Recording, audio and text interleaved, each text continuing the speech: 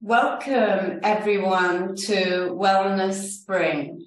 Today I'm super excited because my guest is Dr. Kevin Todies, who is actually my periodontist, and I was blessed to meet him over 20 years ago when I was actually a sports massage therapist, and I got asked to give a talk to a group of dentists and oral specialists, and I was fortunate to meet him there. So, without further ado, I'll dive into the bio. So Dr. Kevin Todies graduated with a BDS from the University of Witwatersrand in 1988 in Johannesburg, South Africa. He completed his specialty training in 1994, attaining his Master of Dentistry in the field of periodontics and oral medicine. He is a fellow of the Royal Australasian College of Dental Surgeons in the specialty stream of periodontics, and he's currently working in a private practice in Macquarie Street, Sydney.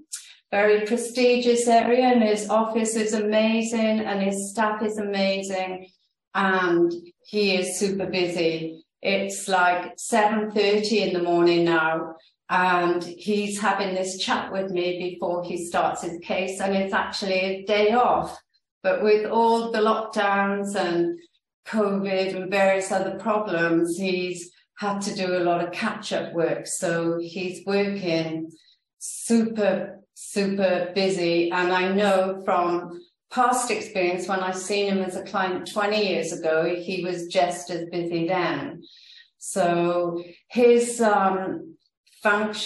his speciality is periodontal disease and implant dentistry, and he has a special interest, I believe, in aesthetic and functional soft tissue management of gingival recession around dental implants.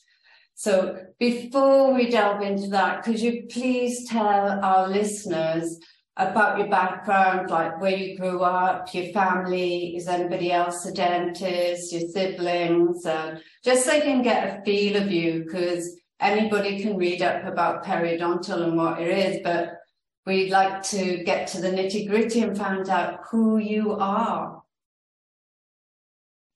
Very well, thank you very much for inviting me and for arranging this this morning. Yes, I'm originally from South Africa, been in Australia for the last 25 odd years. I grew up on a farm. My family were all farmers. My grandparents were from Eastern Europe and from the UK, so that's my mix. Grew up on the farm, went to boarding school, did my primary and secondary education in Johannesburg, followed by my dental degree. And at that stage, we had to do national service in South Africa, so I was sent to the Navy as a dentist. Spent my time as a dentist in the Navy, and after completing that, I then specialised, was in practice in Johannesburg for a few years, and then immigrated to Australia and have been in the same practice ever since. Wow, I didn't know that about you. Growing up on a farm, what was that like? Oh, it was terrific. Freedom. Be able to ride horses from age 5, do all the things, hunting and fishing and being in the outdoors was terrific. And that was really my first love, is that I wanted a farm. And when I went to my dad, he said, no, go and study something, whatever you do, and then you can farm. And I went another dentistry, and I came back and I said, I'm now ready to farm. And he said, well, go and specialise and then come back. Wow. And that was the end. Wow, he was a very good influencer on you then. And what was it like in the military? I didn't realize you had to do compulsory military. For us, it was really very straightforward, and we worked in our professions, and going into the military at about 23, 24 years of age was a different experience to people having just going in after school. So we were treated differently. We all did officers' course, so a very simplified, very abridged version. So it was relatively straightforward, and yeah, we had a good time. Oh, fantastic. And what about your children? You know, what advice have you given them? Really just how important education is. And really that's really our focus, my wife and myself. My wife's a psychoanalyst, and we've both been through it, and that's really our drive. But they've got to do what they want to and what their passion is, and they've got to move forward with that. Yeah, that's great. No, I was curious because your father wouldn't let you work on the land, because at the moment, Brian and I are travelling around Australia looking for land, because it's always been my wish to have land in France and land here to do retreats. And I just love being in nature and, you know, having that freedom. But, you know, with the way the world is at the moment and different restrictions, I was just wondering, because a lot of parents want their children to follow in their footsteps. So I was just wondering what you'd advise them. But it's good that you're giving that freedom to choose what they really want to do. So could you tell us, because I know a lot of the listeners will be thinking, what is periodontist? You know, can you tell us what the work it is, and why people come to you? Sure. So periodontics, so peri means around, odont, the tooth. So we really deal with all the structures around the teeth, about the soft tissue and the bone support. Our primary role is dealing with periodontal disease, which does affect a large percentage of the population. Roughly about 47% of the population do struggle with this disease to some degree. So that's our major drive, is really dealing and treating periodontal disease, and then really trying to maintain the people in a state of remission or health. We have other functions as well, and that's dealing with soft tissue defects around the teeth, and both around implants. We're involved in implant surgery as well, and all the adjunct procedures related to that. And how do people know? Because I was horrified when Dr. Jerry Moses, who was treating me at the time, told me that I needed to come and see you, because I was religiously seeing dentists, which I've always done since I was a child, because I grew up with ingrowing teeth, impacted teeth, crooked teeth. So I was like back and forth the dentist, having various work done on my teeth. So I was horrified because I wasn't in pain. I hadn't noticed any bleeding gums. So how would one know that you need to see a periodontist? Sure. So I think the first thing is really certain signs, for example, bleeding on brushing. That's a big sign. Gaps developing between one's teeth, increased sensitivity around the teeth, difficulty in chewing. Those would be the initial signs. I think it's also prudent to speak to one's family, to one's parents, and find out whether there's been any familial history of periodontal disease, etc. But the biggest thing is really noticing bleeding on brushing, a bad taste developing, bad breath, gaps between the teeth, etc. Right. Movement would be the initial signs. And do you have to be referred by a dentist, or can someone just ring you up and book in? No, generally one can just ring up and book in. We do like to be able to then communicate with the patient's restorative dentist, because there's certain things that we would like them to do. And in essence, it's really co-management in keeping someone dentally healthy. So cooperation dentist and periodontist and the hygienist or the oral health therapist is really important, and working as a team to keep the patient really dentally healthy and in turn systemically healthy, because it does contribute to one's general health. Great. And I know you see children as well. What would they be presenting with the same symptoms, or what would you be doing? Because obviously they're going to have baby teeth or milk teeth or whatever they call them today. Sure. So I think that's a very good question, is that kids generally, there are a very small percentage of kids that are at risk of a particular type of periodontal disease, but not very common.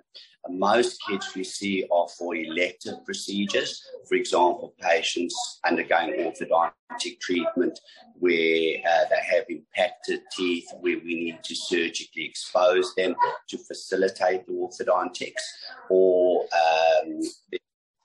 anchor plates, where when I had orthodontics as a teenager, we used to wear headgear, all those big frames around us to achieve anchorage. But nowadays, orthodontics are so advanced that we can use small bone plates that we place within the jaw itself to help with anchorage. So we're involved with those procedures. So that's majority of the procedures that we do with kids, as opposed to disease in adults. Wow. Oh my God. Did you get a lot of bullying wearing all that headgear? Yes. Compliance was always difficult.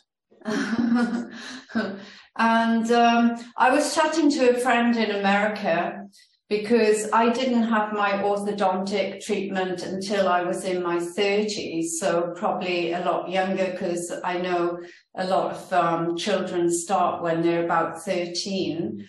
But I know Dr. Derek Mahoney, an orthodontist here in Sydney, he recommends seeing children from 7 years old, and he sees extractions as the last resort. And he gets people, because a lot of people are mouth breathers, and they're usually the ones who have the symptoms I described, like with overcrowding and jaw badly aligned, so receding jaw and high roof and high palate, and suffer with sinusitis or bronchitis and respiratory disease. So do you notice that a lot of mouth breathers come to you, for example? Yes, so within our speciality, mouth breathing, the biggest sign that we see with that is really some marginal inflammation, particularly of the anterior dentition, the soft tissue around that, because as mouth breathers, as they breathe in air, it dries out that anterior part of the mouth, and dental plaques adheres to the teeth a lot easier, so they end up with marginal inflammation. In a lot of mouth breathers, you see a distinct difference between the anterior dentition, the soft tissue around the anterior dentition, versus the posterior dentition. And that really, from a periodontal point of view, is our contribution with regard to mouth breathing. Right. Do you then give them advice on how to nasal breathe? No, I don't. Okay. Well, maybe I can give you some tips. Because I teach a lot of children and adults the Buteyko method, which is scientifically been proven to help people to switch from dysfunctional breathing, as we call it, the oral breathing, to nasal breathing. I was talking recently to a friend in America about our chat, And she was telling me that when she took her child to a periodontist, they actually showed a model of the teeth and explained to the child what they were going to be doing. Because I know over the years when I've been to different people, it was quite, alarming when you hear them poking your teeth. I know you're probing and saying, number 6, this, that, or the other, number 7, pocket bleeding, blah, blah, blah. Do you have a model that you show to children and adults that, the shape of the teeth and how the gums sink and how the bone can be exposed and the nerves? Or what would be a typical consultation for you? Sure. So how it works is when a patient would come in, we would take really a detailed history, what the patient's concerns were, whether the patient was having any difficulties from their perspective. We get a familial history, a medical history. We would then do a clinical examination. And following that, I would really go through in detail with them diagrammatically. We have software programs today that are very descriptive, and I'd run through it with them exactly what we did, what the indices meant, how we interpret them, and that really brings the patient on board as they're part of the diagnostics and they're with us. And I think that's modern practice, is that we need to bring the patient on board with exactly what we're attempting to do, what our thought processes are, and then ultimately, when we plan the treatment, is really for the patient to understand why they're coming in and what each appointment involves and what we are trying to achieve, what our objectives are. Also important to actually show them in their own mouths what's happening and to point it out to them. As I said, a very personal thing, and they need to see that. Yeah, so a combination of.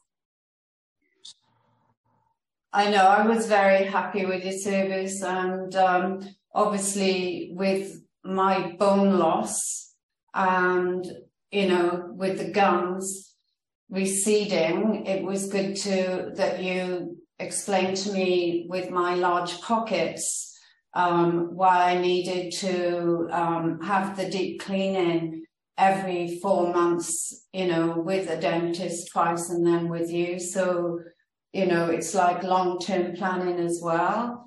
Can you explain about the work with the bone grafts and the implants and what you do for that and why it's needed, please? Sure.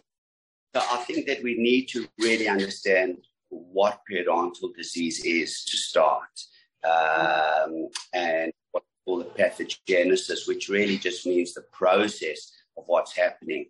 So we all, from the day we're born, all harbor bacteria in our mouths. And these bacteria are resident on the tongue, the floor of the mouth, the tonsil area, etc.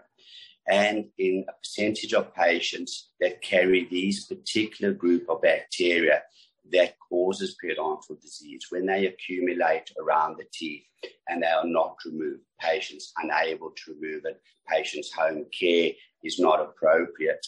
And when they build up around the teeth beyond and go below the gum level and build beyond the threshold, for that individual patient, the body responds with an overexuberant inflammatory and immune response. And that inflammatory response starts to destroy the attachment. That's both the soft tissue attachment and the bone attachment. And that's when we start to see these pockets develop. When the bone is lost, there's certain patterns of bone loss, both horizontal and vertical or angular bone loss. And in areas of angular bone loss, or in some of the back teeth which are multi-rooted, when they start to lose bone in between the roots, called the interradicular area, they create a certain morphology of defect.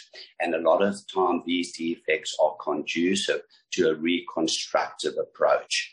And nowadays, we use a number of biologics to aid us in reconstructing those areas. For example, there's a product called Emdogain, which really mimics the normal development of teeth and the periodontal structures. So we use that in attempting to regenerate that lost bone. And that's really where the bone grafts, those modalities fit into the management of periodontal disease.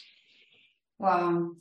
I know you're always studying and doing research and you lecture everywhere, so it's great that you are able to pass on your wisdom to the younger dentists and the older ones as well. So very grateful for that. What type of things do you lecture about in general? Well, I have a passion in soft tissue management, so I like to lecture on that and pass that information on. So that's predominantly what I enjoy about or teaching. And a microsurgery, which really where modern periodontics is at the moment.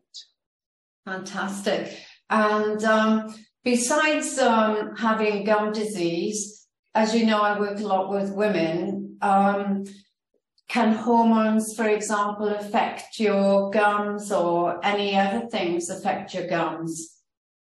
Most definitely. So with women, with estrogen and progesterone changing at different times, and for example, during pregnancy, etc., we definitely do see that certain people have certain heightened reactions at those times, because we find that on the soft tissues, the gingival tissues, there's certain receptor sites, and where estrogen and progesterone has effect, and that can modify or exacerbate an underlying condition. And that really is where nowadays we know systemic disease and periodontal disease are interlinked. For example, diabetes and periodontal disease is a double-edged sword, whereby we know that the periodontal condition is not well managed. People do struggle a little bit more getting their diabetic situation under control. And in patients where the diabetic control is poor, we do see more of a struggle to control periodontal disease. It definitely links to atherosclerosis and periodontal disease. We see common entities with inflammation and damage to what we call the endothelial cells, which are the cells lining the blood vessels. And there's been some documentation with preterm low birth weight and uncontrolled periodontal disease, rheumatoid arthritis and periodontal disease, certain respiratory conditions and periodontal disease. So there's definitely a link. And the issue with periodontal disease is that it does increase the inflammatory burden to the patient. So the inflammatory markers and that are heightened. So in essence, really, it's a matter of controlling the disease, reducing inflammation. Right, thank you. And is there anything we can do to prevent periodontal disease? I know one time in France, a periodontist told me I'd been overbrushing, or thought I might have been overbrushing. Sure. So in essence, there's really two things that every individual should be doing, and that's brushing at least every 12 hours. And with majority teeth in place, let's say, excluding the wisdom teeth, let's say 28 teeth, one should be spending at least 2 minutes per cycle in brushing, and also then interdental cleaning, and whether that's using interdental brushes, using dental floss, interdental sticks, but some aid. And that's really the most important aspect. And as long as a patient, from a hygiene point of view, is doing those two things, That's really the most important. Mouth rinses have very limited benefit as they don't penetrate into the tissues, etc. All the other adjuncts like water jets and water picks and air flosses are okay as adjuncts, but don't replace the primary aids, which is the floss, interdental brushes, and just the conventional brushing, whether one's using a motorized toothbrush or a manual toothbrush. Sure, overbrushing is a problem, as you mentioned, and care needs to be taken that the appropriate technique is used and in getting the job done without damaging the tissues.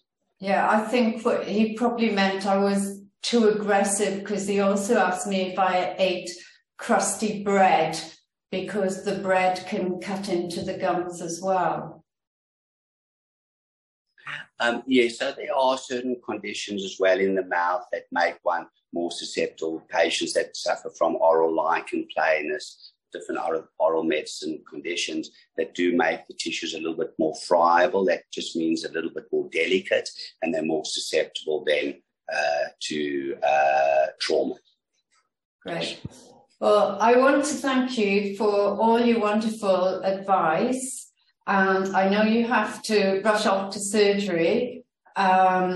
So I'll put all your details here, and maybe we can talk again down the track, because I still have a long list of questions to ask you. So thank you so much, dear Dr. Kevin Todies, for your precious time today and your wonderful words of wisdom. Thank you so much for having me. I really enjoyed the talk. Happy to come back and talk at any stage. So thank you again for inviting me. Great. Thank you. Okay. Take care. Thank Bye-bye. you. Bye. Thank you.